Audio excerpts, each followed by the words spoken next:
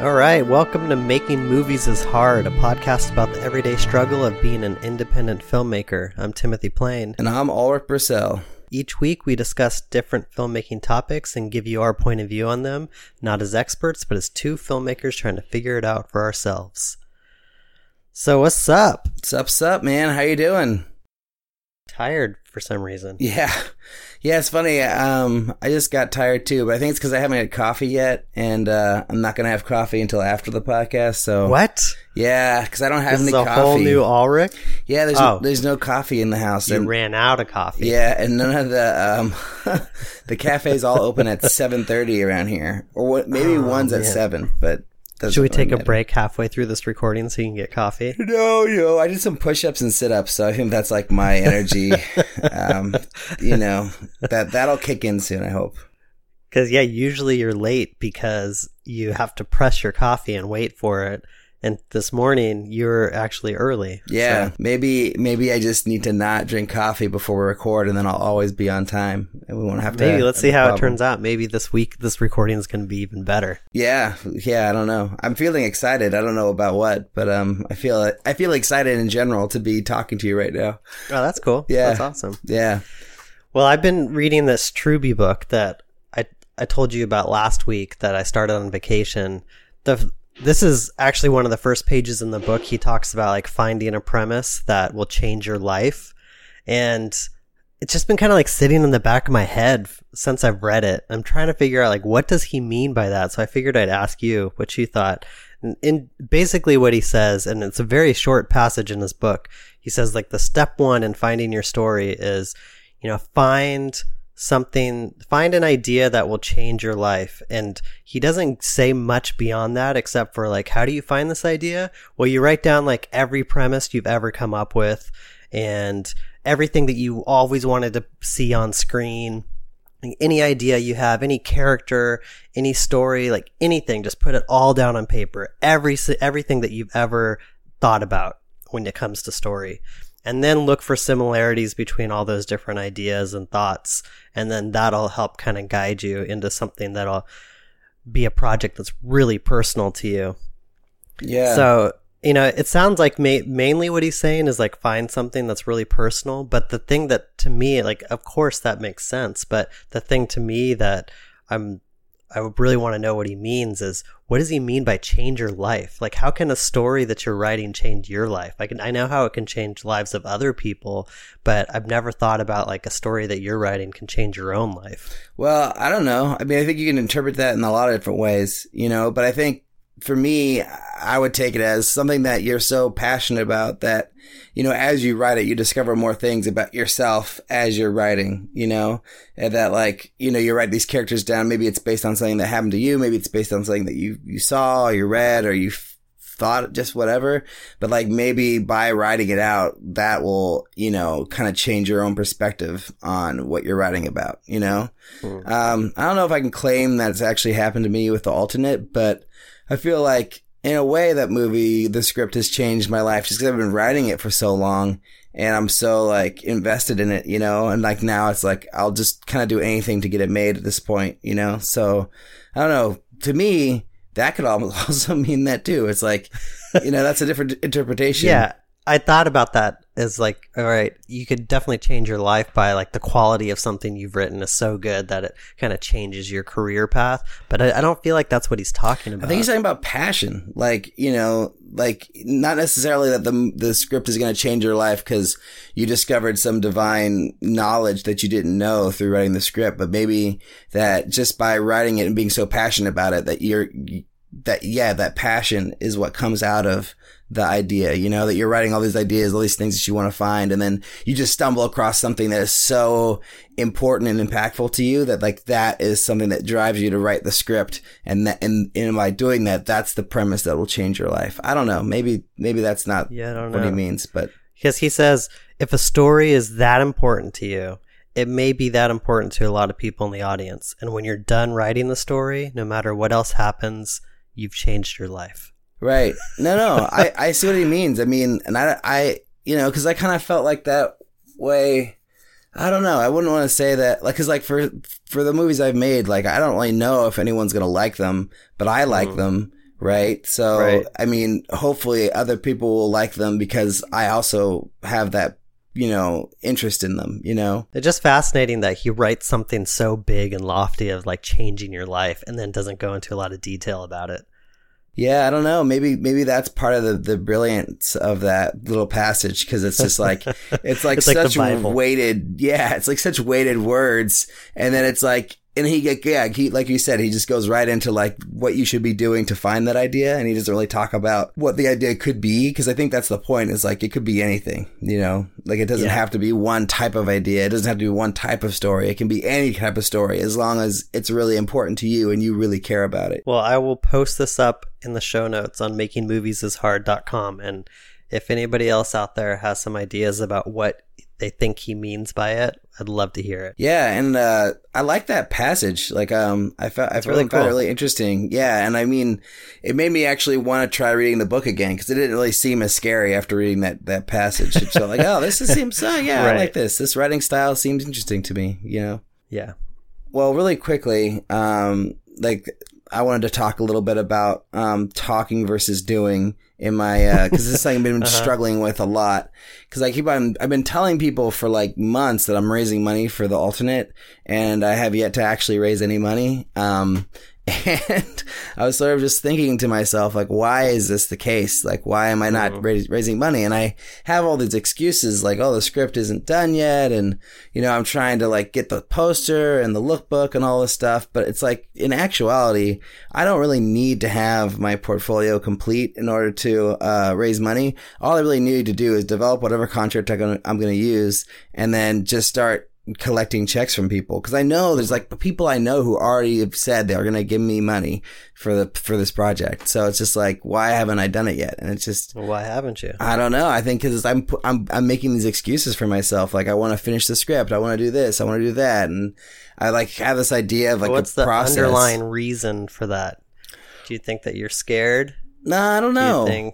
You don't think you're ready for it? No, I guess I am a little apprehensive about the way to raise money, and it's just because I've never done it before, and so I'm a little like, okay, well, should I just try to go like to the to investors first, or these mythical investors that I don't even know, who like some people have said, oh, I know some people who would invest, whatever. Should I go after those people first before I raise any money, or should I just go to my friends and family and collect some checks from them and then just start the process? And then like when I go to the other people, they'll be like, oh, well, how much money have you raised? I'll be like, $2,000 from like 5 different people. And they'll be like, oh God, that's already too messy for us. Like, we don't want to be involved. But I mean, that's just a stupid fear. I don't think that's actually reality.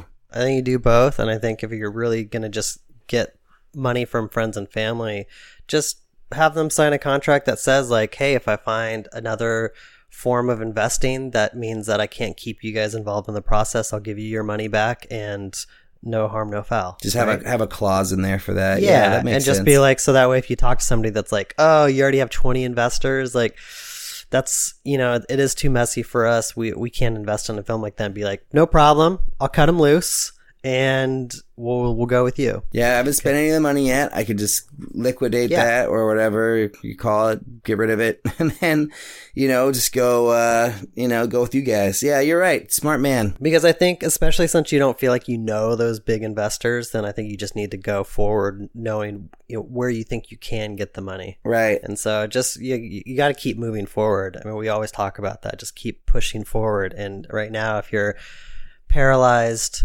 because you don't know what the right direction is, then I think that's just a dangerous place to be. Yeah, I think I'm also just I'm working on the script. I mean, I would say at least twice a week I'm putting like a good few hours into the writing on it, so it's not as much as I'd like, but it's definitely progressing.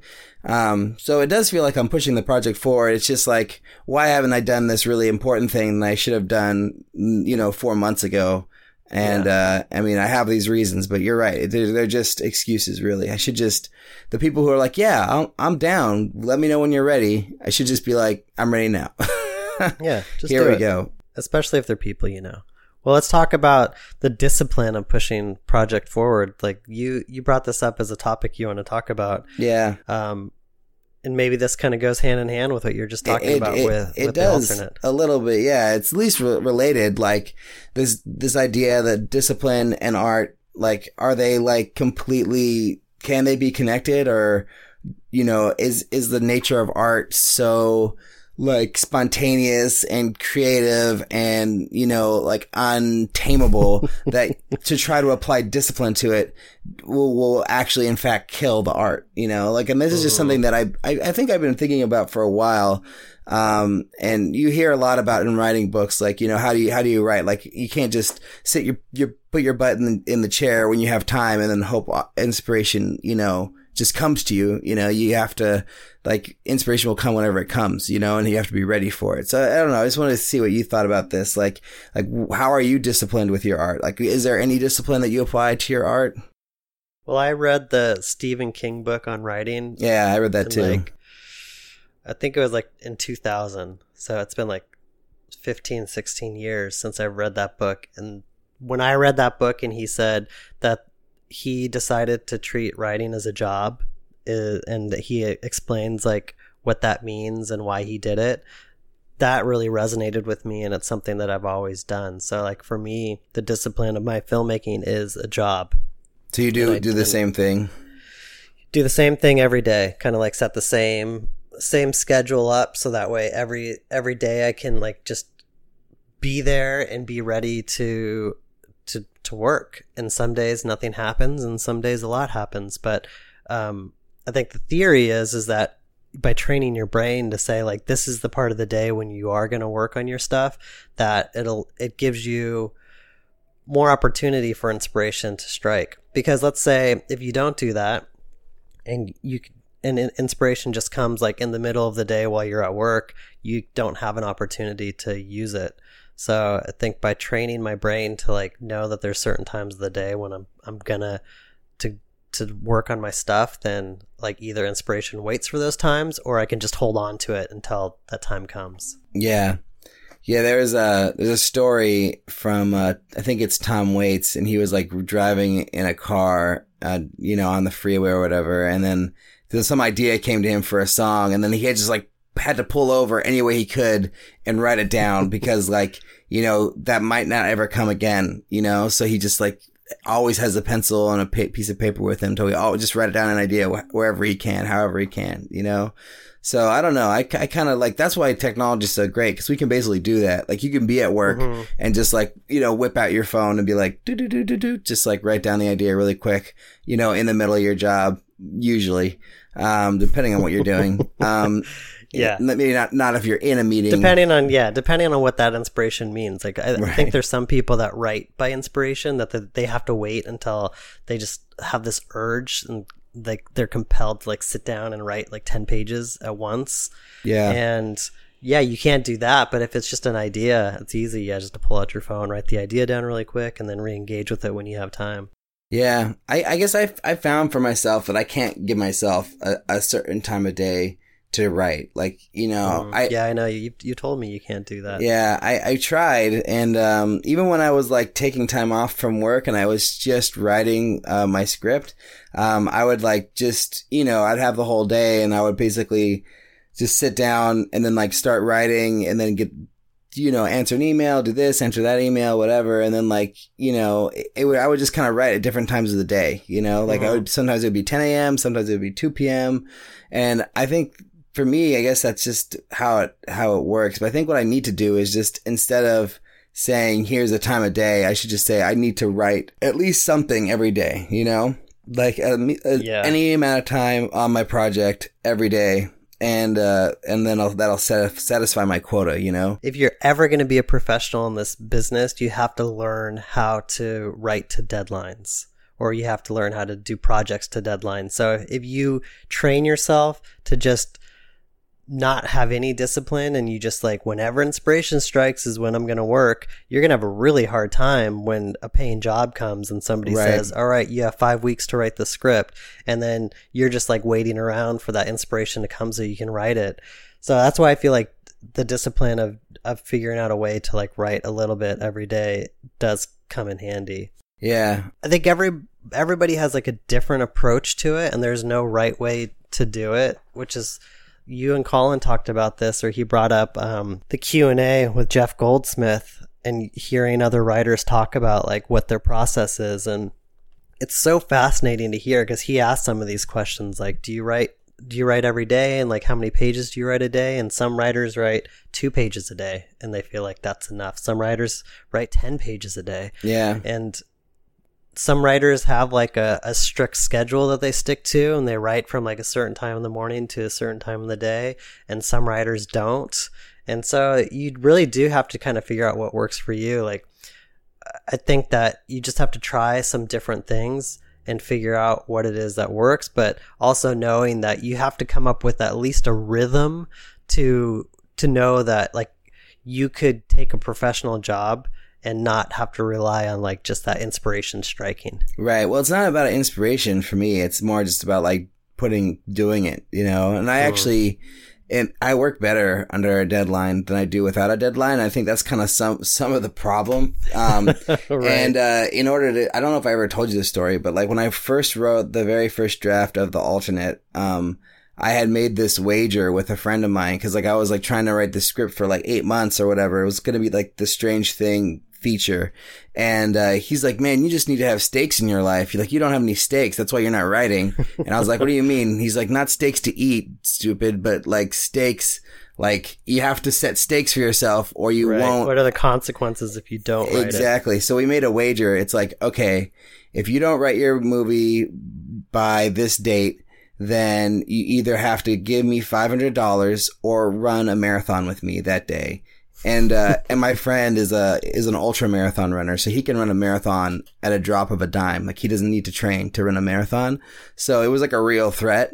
And basically, like, I was writing the Strange Thing for like months, and like it came down to like the last 2 weeks to before the stakes or whatever, and I still had like only 40 pages of this Strange Thing feature, and then I decided that I wanted to rip it up and start all over again. And I basically did that, and I had like, I think, a week left, and that's when the idea for the alternate came. It was just like, I was like laying on my bed, like, what the fuck am I gonna do? Like, none of this makes sense. I hate this. This is stupid. Like, I can't even make this movie anymore. Like, it's too big. Like, what am I even writing this? And then I just had the idea. And then like I outlined over the weekend, and then that next week I just wrote it. And it took me like, I think I finished it like right the day before, like right like the hour, like the night before. Like, it was due like Saturday, and like I finished it like Friday at midnight or whatever. And so you escaped the consequences. Yeah, and then like he read it that morning, and then I went out and I bought him a steak. That's amazing. Yeah. Yeah, I feel like a lot of people need deadlines to get stuff done, and I think that comes from like being trained at school. Yeah. I think it's just dangerous. I think you have to like be self-motivated. All the brilliant people I know that didn't have the self-motivation are the people that never did anything, that just talked and talked and talked and didn't do Right. anything. Right. So I think, you know, probably a lot just comes down to personality and like the kind of person you are. Yeah. But if you can train yourself in any way just to have that discipline and not, I think the motivation thing is probably bigger than discipline. Like, getting motivated to me is really hard. Oh, I'm plenty motivated. Motivation isn't my problem. It's just like actually getting down and making things happen. And I mean, I don't know, maybe I should give myself more credit, because I am juggling a lot of things with the alternate, whether or not I'm not actually writing every day, but I'm like emailing with my poster artist, and I'm like, you know, doing this and that, and I'm working on the Rage still, you know, there's just lots of different things going on, and then, you know, paid work on top of all that stuff. So it's not like I'm not doing anything. It's just like, there's just a lot to be done, I think you just have to make sure that you're prioritizing the right things, because Right. what I tend to do is I procrastinate by working on other things before the things that I should really be working on. Right. Because either I don't have a deadline, and so I'm waiting for like something to click into place before I start writing, or just like checking emails or Twitter is so much easier than actually writing, and it feels like I'm getting stuff done. But writing itself is so hard. Like, I hate it. I hate writing. And there's days when it's amazing and like everything just comes like smoothly and naturally, but for the most part, writing, it feels like a struggle and it's not fun. Yeah. One other thing I did, and I don't know if I talked about this at all either, but I have a friend who's another filmmaker, and she lives across the street from me, and I didn't even know this until just recently. And, you know, so every once in a while, like, we're trying to do it every week where we'll meet at a coffee shop and just sit across from each other and then, you know, just work in silence. So, like, I'm working on my thing, she's working on her thing, and then, like, that just keeps us, like, you know, focused on our work, and, like, it doesn't allow us to do other things or, you know, go, you know, we could check the internet in front of each other, but we just, you know, I think by like us, like being able to look at each other, it's like, you know, we're like motivating each other to stay focused and stay on point. And I was writing this part of the alternate, when I was with her, and it got to the point where I was like, what the fuck? Like, what the fuck am I going to do now? Like, I do not know how to solve this problem. And by being there and like, you know, I just had to solve it. Like, I had to work on it. So I just, instead of writing the script, I like just started to write some notes about it. I wrote some other ideas of like what could happen, would be going on, what could he do, what could she do? And then I solved it. I solved it right there in front of her. And it was amazing. It was great. It was so awesome. And I think that kind of having somebody to hold you responsible to stay on your task, I think that's really helpful for me sometimes. Yeah, you know? I think that's why I like writing partners.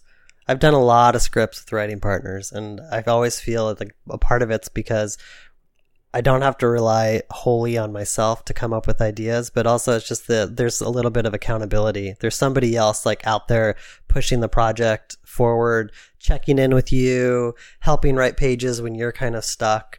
It's just two minds are better than one. Yeah. I'm really jealous of people who have really wonderful partnerships and collaborators that they work with, like whether it be a co-writer, co-director type of relationship. Although I don't know how I would actually react in a co-director situation. I don't know if that would be healthy for me. It might be. I don't know. Right. But like, you know, like a producer, director, or co-writers, and then one guy's a director, one guy's a producer, or whatever, like that kind of thing. Like I always get super jealous because having that collaboration is so special. And I think you can do things that you can't really do on your own in that kind of relationship. But, I haven't found a collaborator. Well, I have one friend who I collaborate really well with, but then he became a stupid architect. So, stupid architect. I know. I'm so pissed off at him. We just talked about it the other day. I was like, yeah, you threw it all away, man, for like a, you know, a degree at Yale and, you know, fancy architecture job. And you could have been slumming it with me making movies. Goddamn. But, anyways, it's all right. I mean, who knows? I think like you could find like the next perfect collaborator for you could be, you know, right around the corner. You never know who you're going to meet or who you're going to connect with, and who you're going to have that special relationship with. So I'm always open to meeting new people and working with new people, you know? Yeah, it's good to be open to, I was listening to you and Colin talk, and Colin talked about his collaborator from Pixar, and I think he said that guy was like one in the IT department. He didn't even remember anymore, but to me, that's like the kind of people that I usually find too. They're not I didn't find a copywriter at Goodby Silverstein and Partners to partner up with. I found people that like worked in the dub room, or I'm trying to think who else I like partnered up with over the years, but they're usually like the people that maybe are a little on the fringe, that aren't like the expected person. Because I find that those people are the ones that think differently. Right, exactly. And like, and also that are just a little bit more motivated. Yeah, they have some passion. Yeah, they're not like they don't have a career to focus on, so they can focus more on the writing aspects. Right, exactly. Yeah, so it's fun. So did that answer some of your questions about discipline? Yeah, definitely. I think it was a nice discussion just to kind of hear how, I mean, I already kind of had an idea of how you approached it, but it was just nice to talk it out with you a little bit and, you know, just sort of think about it and I don't know, like, and maybe not put so much weight onto the things that you want to get done. Like, you know, I've put so much weight on the fundraising, so much weight on, you know, writing the script. And it's like, you know, it can just be writing the script or it can just be fundraising. It doesn't have to be this like thing that's like, if you screw it up, you know, your life's over, you know, which is how I feel sometimes. Yeah, I feel that way too a lot. I think you do have to give yourself a little room to like fail. I think it sounds bad, but I think you do have to allow yourself to fail. And by allowing yourself to fail, sometimes you give yourself room to succeed. Yeah, absolutely. Yeah, that's like the at the Draper University where I do video production work. That's like part of. They have this like little oath they say every morning before they start their day, and part of it is fail and fail again until I succeed. And that's like what they say. It's like failure is part of success, you know? I think that's true. Yeah. Especially for art. I mean, I think it's probably true for anything, but you know, I think it's definitely true for film. Like if you didn't make a movie that sucked or wasn't necessarily what you wanted to make, you'll never be able to make the movie that's good. Unless you're some crazy people like Shane Carruth, apparently. Yeah, it seems like it. I mean, this guy, like right out the gate, made a movie that won Sundance. Yeah.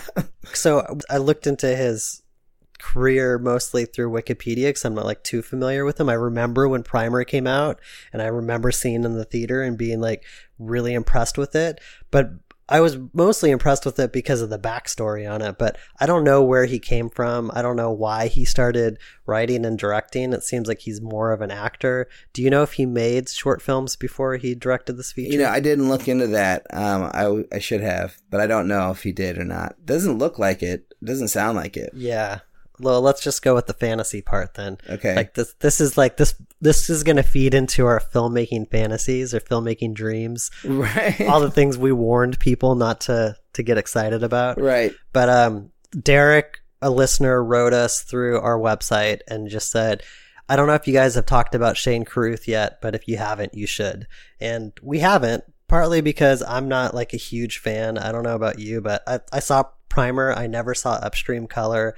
I thought Primer was super solid and a really cool movie, but I wasn't like completely enamored with it. Like I wasn't following his career and like waiting for his next movie.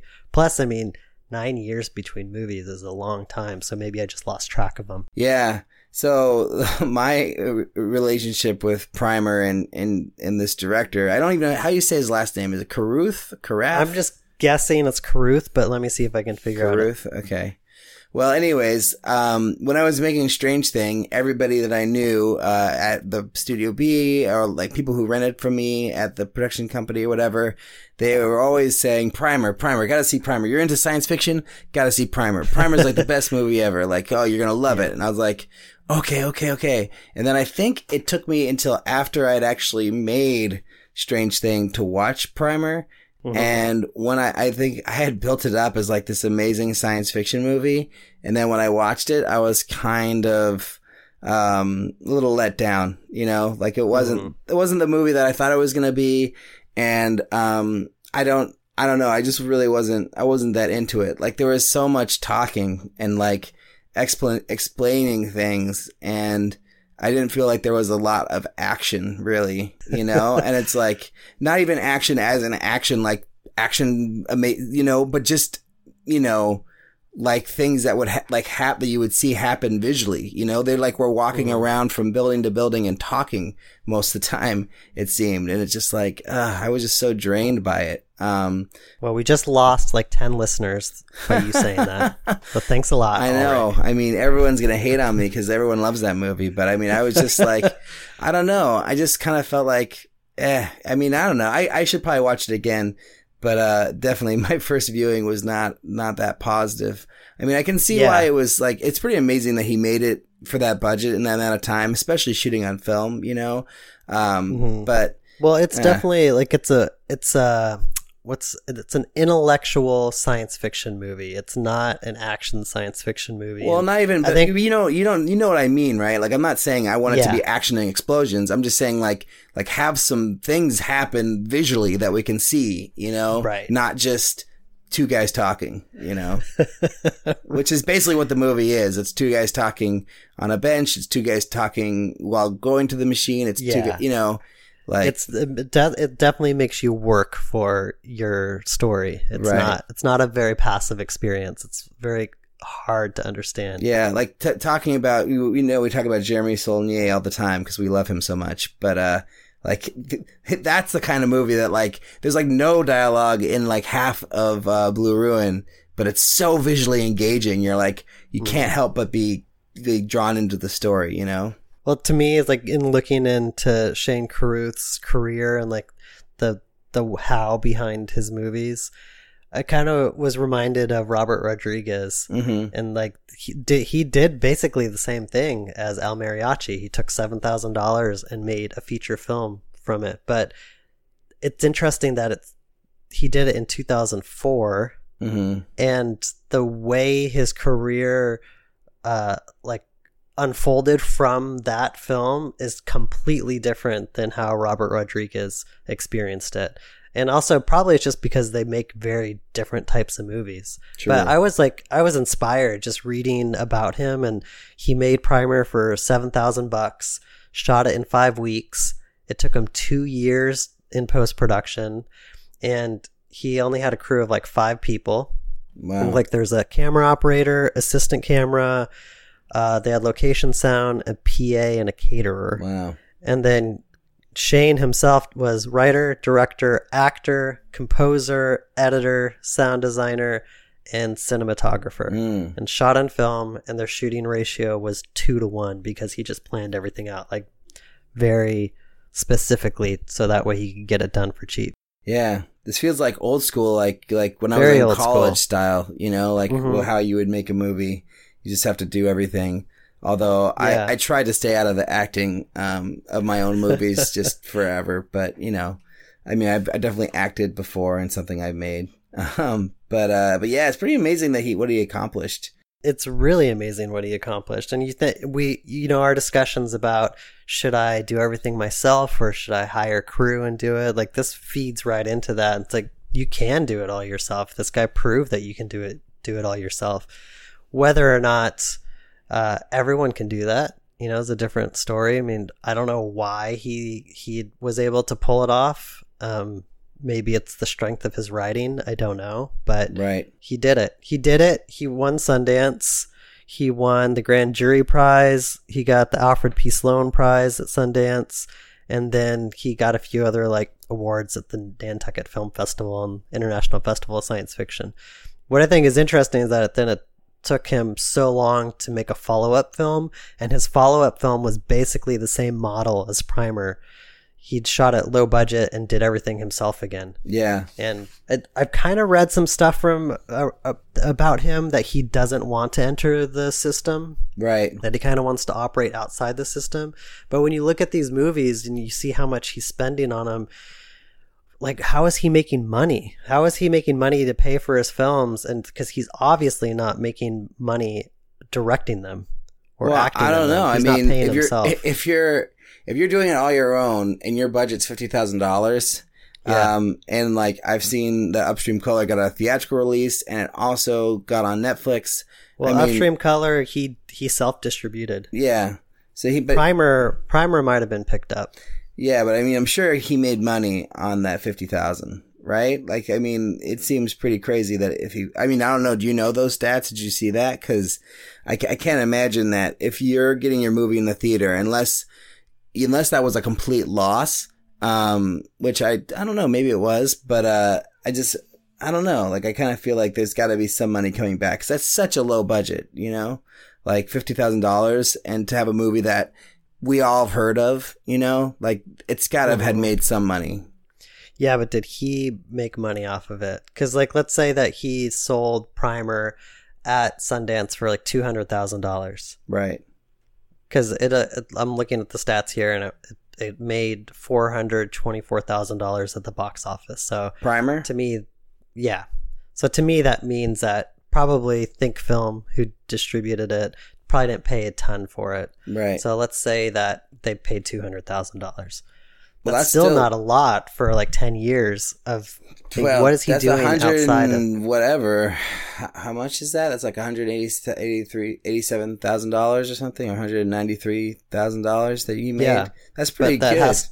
But that has to last him for 10 years before he can get his next film he's made. Probably doing other things, right? Like, you know. Yeah, that's what I'm wondering. What is he doing? Does he have a day job? Shane, what are you doing, man? I know he consulted on Looper. Yeah, exactly. Paid for that. Yeah, I'm sure he got paid for that. He's an actor, so maybe he did some acting jobs. Yeah, maybe he gets paid for some acting. I don't know. But he doesn't take me as a kind of person who'd like, you know, demand a lot of money to be an actor, though. That he would just be like, no. Oh, I will do it because I find this story interesting and I like you as a filmmaker or whatever, you know? I mean, he has like this cult status. He reminds me of like some of the other indie filmmakers that you're just kind of like, who are they outside of their filmmaking? Like Jim Jarmusch or David Lynch a little bit. Although they're pretty successful. They're very successful. And then David Lynch will like end up like he was acted in that that couple episode arc in like the third season of Louie or whatever. Yeah. So he just hilarious. Pops up places. I just always wonder about these independent filmmakers and like what they're doing when they're not making a movie. Right. And are they making enough money to like really survive, or are they just like living this really meek life in some small town and they just don't need a lot of money to survive? Well, Jim Jarmusch has made so many movies that like the royalties, like, unless he got like shitty deals on all of them, he's probably getting some money for like a lot of those movies still, So, I mean, I'm sure he's just living off that. I don't know. Who knows? But yeah, I'd be really interested to hear like what Shane's career has been exactly since Primer and then since Upstream Color. Like what has been like the growth, and how easy is it for him to actually make a movie? Can he just go and be like, I want to direct this thing, can you help me raise the money? Or does he have to like scrounge up that $50,000 on his own somehow? I'm guessing that he's made a conscious decision not to enter the system and not get involved with investors so he can maintain control of his films. That's my guess. Well, I'm sure, but he's got to find some investors who are like, oh yeah, I love Primer. I love what you've done. Here's $50,000. Do whatever you want. I believe in you. Or I trust you. There's got to be, out of all the people in the world, there's got to be somebody who's willing to do that for him, especially since Primer was such on a big scale. Like everybody knows what Primer is, Yeah, it was huge. Yeah. So why do you think that he's not getting more taking more directing jobs or making more movies? Well, I mean, I haven't seen Upstream Color. I heard it's more out there than Primer, that it's like more experimental and more like kind of like free flowing kind of, out there film stuff, which sounds cool. Like I really want to see it. I was going to watch it yesterday, but my day was like so busy. It's just no way to do it. But I think it's because he's trying to make a certain type of movie that has a certain type of feel to it. It's like very much like a singular type of vision, obviously, that he has for what he wants to do. I mean, I can say that just by Primer, because it definitely had a very distinct style and a distinct vision that I think is pretty unique to that movie in some ways, or in a lot of ways, maybe. I wasn't down with that vision, but, that's okay. But yeah, I think, everything about going into the system would take away from that, like it would take away from what he's trying to achieve. And he's obviously wants to have the ability to be all these positions. Like he likes being the writer, director, actor, composer, editor, sound designer, cinematographer. And I think sounds like he's a control freak from what I was reading about him. Yeah. Like most deals you would get to direct a movie, you would have to give up all of those probably. I mean, maybe if they really liked him as an actor, maybe he could direct and act and write, obviously. But the other ones, like, I don't know, maybe I guess there's definitely directors, cinematographers out there, but there's not very many of them. And I think like, from the feeling I get, I mean, I haven't been in these situations, but from some stories I've heard, it sounds like, if like, oh yeah, I love your movie, like, let's do something together. But it's like, then we want to bring in all our own people to make sure that you don't screw it up, So like they probably would want to surround him with all these different crew members and all these different producers and whatnot to ensure that the movie comes out the way they want it to.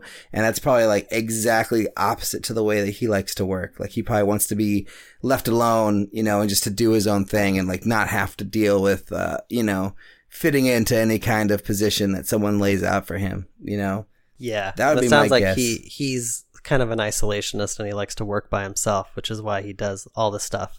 Kind of like the artist that works in the darkness and then brings the stuff out into the light for everyone to see and lets the work speak for itself, rather than like being like a really big collaborator. I'm guessing the reason he hasn't done more films is he's just not great at collaboration. That's interesting because like he's an actor, so he must have some ability to collaborate, right, and take direction. Because if he, but maybe not when it's something he's written. Yeah, maybe when it's something that he's written, it's so precious to him that he can't. Yeah, and I mean, I get that. Like, I understand. That makes sense. Because to me, it's like looking at Primer, to me, that's like Aronofsky's first film, Pi. And you look at Aronofsky's career trajectory, as I feel like he could have completely had that career trajectory and decided not to for some reason. Yeah, it's interesting because, like, you know, I haven't seen Pi, but Requiem for a Dream was his second movie. And that was like, you know, I wouldn't say it was a big budget movie, but it was definitely like, it must have had quite a big budget. Well, that's what I'm saying is like he went from Pi, which was a $68,000 independent feature shot on film. And it's very, kind of artsy and weird and sci-fi movie. And then he went from that to Requiem for a Dream, which had a lot of the similar characteristics, but was, definitely a bigger budget. Yeah. And definitely somebody came to him and offered him money. And now he's like at the level of, I feel like, a Christopher Nolan, where he can almost do what he wants to do in like a big budget scale if he wants to. Yeah, absolutely. Well, Requiem for a Dream is a special movie, I think. I mean, there was a lot of stuff he did in that movie visually and storytelling wise that, you know, you really hadn't seen so much before. Maybe not storytelling wise as much, but at least visually, like with all those jump cuts and montage cuts, like that was something that was like really exciting. I remember when I first saw that, just like sort of my mind being blown when like the way that the little close-ups of the drugs, you know, as they're injecting them into their bodies and stuff. Like that was pretty amazing stuff. So that movie was $4.5 million budget. Wow. Which is pretty standard independent budget for like that year 2000. Yeah, like I bet now if you were to, you know, like okay, what is the ratio now? That's probably like 1 million, right? Yeah, I'm sure. Yeah, I mean, they don't make movies like this anymore. Yeah, not really. Gosh, too bad, huh? Superhero movies have taken away so much from us, man. Well, I think the takeaway for me from Shane Carruth was like, if I could have a career where I'm making movies on the side and all I'm spending is like $7,000 or $50,000, and you're able to make it into a film festival and win awards and get critical acclaim and distribution in a theater, like that's pretty awesome. Oh yeah. Like, maybe that's enough for him and he doesn't need anything more. Like I would like to think that I could have a career trajectory that would like continue to grow. But even if all I had was what he had, I think that would be pretty cool. Oh, yeah. Like it was inspiring just to be like, oh, cool. Like there's this guy that's like living out there in the world. I really don't know what he does outside of making movies. He's not like a huge name. I think he has like a pretty big cult following, and he's able to make movies, and that's pretty cool. Do you know if he's working on a movie now? I think so. I heard he's working on actually a big budget movie. Oh, really? Wow. Yeah, that he wrote a movie that he needed a lot of money for, and so he's gonna do his like first big budget movie. With the studio and stuff? Let me see. I'm not sure if it's with the studio. Give me just a second here. Okay, so it says I'm on Slash Film right now. For his third movie, Carruth is pulling in some money. If not big budget by studio standards, we're definitely talking about far more money than he's used to. And if things work out, that will allow his script, The Modern Ocean, to be realized on screen just as he wants it. So what he did is he signed with an agent, William Morris, so that way he could get access to make this movie. There you go. Well, that's what you got to do, right? You got to play that game. Yeah. It's funny. So finally, maybe after doing 2 movies on that like low budget level, he's like, all right, well, I've done that.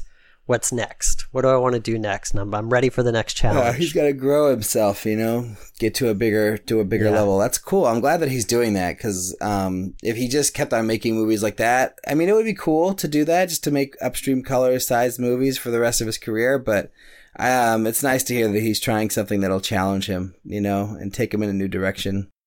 Yeah, I mean, whatever that means for each individual person, you just have to keep being challenged. Yeah, totally. I'm excited to see how that comes together. I mean, to be honest, like you're talking about, I would wish to have a, you know, life like Shane Carruth. Of course, you know, like he got to make movies, but I mean, I don't know if we could follow that same trajectory, either one of us. Like, I don't think the movies that we want to make, I don't think we could. I don't think I'm smart enough. Well, smart enough. I mean, I don't know that I wouldn't go that far. I'm just saying that the kind of ideas and the kind of stories we're trying to tell, I don't think you can really do for $7,000. You know, I mean. Well, I'd have to like scale back and just get to the point where it's just two people talking, which is something I'm not really good at. Every single time I try to make a low budget movie where it is like two people talking, it ends up like I throw all these action set pieces into it.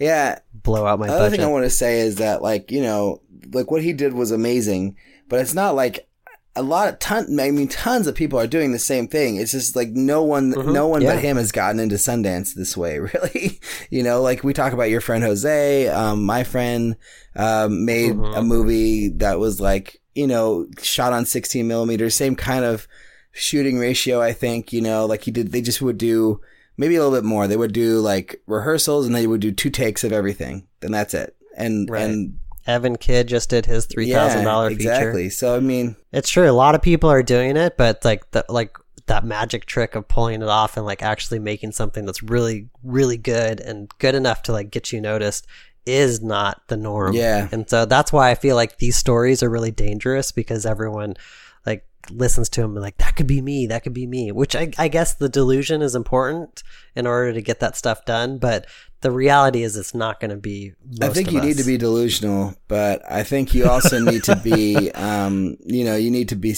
like true to what you're trying to tell, like the story that you're trying to tell. Like I love this because like what we talked about earlier in the episode, this whole like, you know, find a story that's going to change your life thing. Like everyone should read that little excerpt and just follow that for finding their story. And if they did that and then they went out to make their movie, whatever budget they do it from, I think the chances of it being like this kind of story are way higher, you know? Yeah, I agree. Because I think a lot of times people just say like, oh, I'm going to make a movie that's like these guys who are going to do this or that, or like, you know, whatever. And like, it's just like, it's whatever. It's like, oh, they're going to break into the Super Bowl to like, you know, like steal some seats, and it's going to be like a heist movie, but it's going to be like a stoner comedy. It's going to whatever, you know, and like, that's like the concept. Right. And it's like, that's not really a story. Like, that's just like things that will happen. That's just like almost like a genre description of some kind. It's not really like it all comes down to the characters, you know? It's like, who are these people? Like, what's it about? Like, why is a story important to us as humans? I think those kinds of questions, whether or not the audience thinks about those things, I think if you're thinking about them, it'll create a story that's going to connect with an audience in a much deeper way. Yeah, I know what you're saying. It's hard to put what you're saying into words, but it's something that I've noticed more and more and more. It's like it's the action of what's happening in the story is not what makes a good story.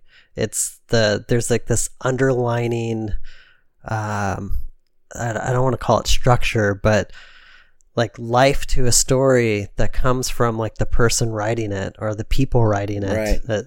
That there's some truth in it. There's something that those people are saying with it. Most recently I played the new Uncharted 4, and the story is so good. And it's not because there's a bunch of cool action set pieces and things that happen, but there's actually like a message in the game, and it's really amazing. And I thought it was a really well told story, and I think a lot of people will probably play that game and be like, yeah, that game is so cool, and it was so compelling because, you know, there's gunfights and I'm like climbing on things and I'm searching for pirate treasure. It's like, no, actually, I'm sure that the main reason you like that game is because the underlying story in it, and that the people who made the game actually had something to say. Because if you just took away the story and you just had all those fun action set pieces, it would be, everyone would complain that it was a derivative game of like Tomb Raider or derivative of Indiana Jones. But the reason it's not derivative of those franchises is because it has something unique. There's it's a unique story that it's telling. Well, it's still derivative of those games, but I mean, it is, but you don't feel it. You're not you're not sitting there going, "Oh man, I've seen this before. This is so much like Tomb Raider. This is so much like Indiana Jones."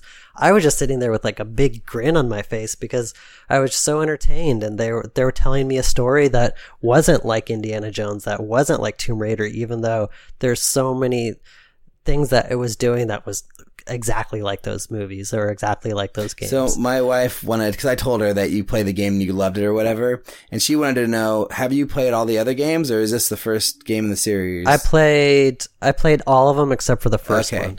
Yeah, see, that was like our big reason why we didn't want to get it, because we haven't played any of the other ones, and we were worried that, you know, trying to come into the fourth one, we would not understand what's going on, and we wouldn't really get the story, wouldn't really resonate with us as much, because we haven't played 3 games with these characters, you know? I don't think so. I think it's pretty good. All the games are really good as standalone games. Cool. I think I played 3 first, and then I went back and played 2, and then 4, there's like these little Easter eggs for people that know the franchise pretty well.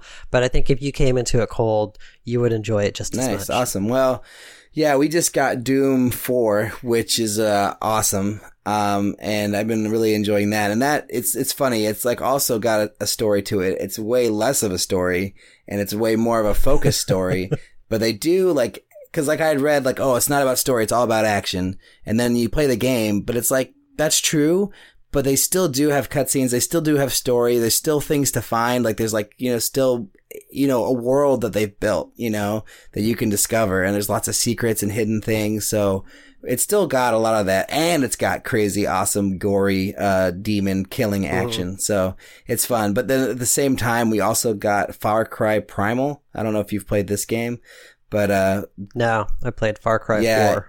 That was the last one I played. It's really interesting because it's like all set in like the caveman times, like 10,000 BC or whatever. And, that's really heavily story based. So it was sort of fun. Like we started playing Doom, then we jumped over to Primal, then we jumped back to Doom, and you sort of get the best of both worlds. Cause in one, it's like you're sort of like have the story of your people that, you know, these, you know, indigenous people that you're a tribe, and there's these other tribes that are trying to kill your tribe, and you're trying to grow your tribe and, you know, get more people to your village. And, you know, it's got like all this mystical storytelling, caveman stuff going on. It's really fun.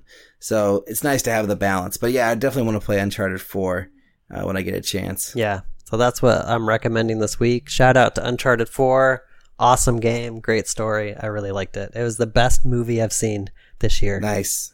It's a 17-hour movie. I haven't finished Doom yet because we just got it, but if you like shooters, I think you're just gonna love this game to death. And it's funny, like we love playing Mario games too, and it's weird to say, but there's a lot of kind of platformer Mario type things in Doom.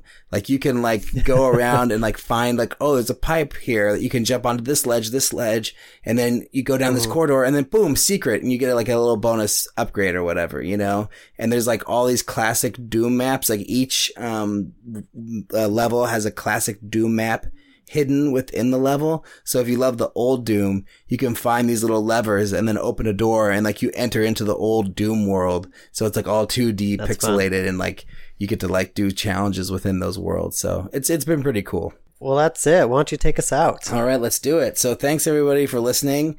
Please check out our website at makingmoviesishard.com, where you can subscribe to our show notes and share your thoughts on this episode or all the other episodes that we've ever done. You can also send us an email to podcast@makingmoviesishard.com, and we'll share it on the show, or you can suggest a topic, or you can tell us whatever you wanted to tell us, and we don't have to share it, but we could share it, whatever you want. And then if you like the show, tell a friend, tweet us out, share us on Facebook. And more importantly, we took this off the little thing, but I mean, iTunes reviews are great. You know, we love those. So if anyone wants to give an iTunes review, it doesn't even have to be a written review. It can just be a 5-star review. That would be totally amazing. Or a 3-star review, or a 1-star if you hate the show. Yeah, I mean, we don't only want 5. I mean, we do only want 5 stars, but if you really don't like the show, you should tell us so we can get better. It's all about growth, you know? So also I wanted to mention, we didn't talk about this yet, but this is episode 50. I know 50 isn't really the biggest number episode, but I'm waiting for episode 52. But still, like 50, man, like that still feels pretty good. Like we just had Super Bowl 50, we had episode 50, like 50. I mean, I know it's not as big as 52, but it's still pretty big. So that's pretty exciting. And if you're just joining us, that's 50 episodes, one a week. So it's not like we're releasing multiple episodes a week. Like this is one a week. We're almost at our 1-year anniversary. Yeah, it's pretty cool. I really love that we've had this commitment to doing one a week. I think that's the way that's the way podcasts should be. No recycledness. Just every week we're here. You can listen to us, or you don't have to, but we're here. Like old school radio. Like old school radio, absolutely. So yeah, thanks so much for listening. Thank you, Timothy, for an awesome episode. Thanks, Ulrich. And yeah, have a great week. All right, see you guys.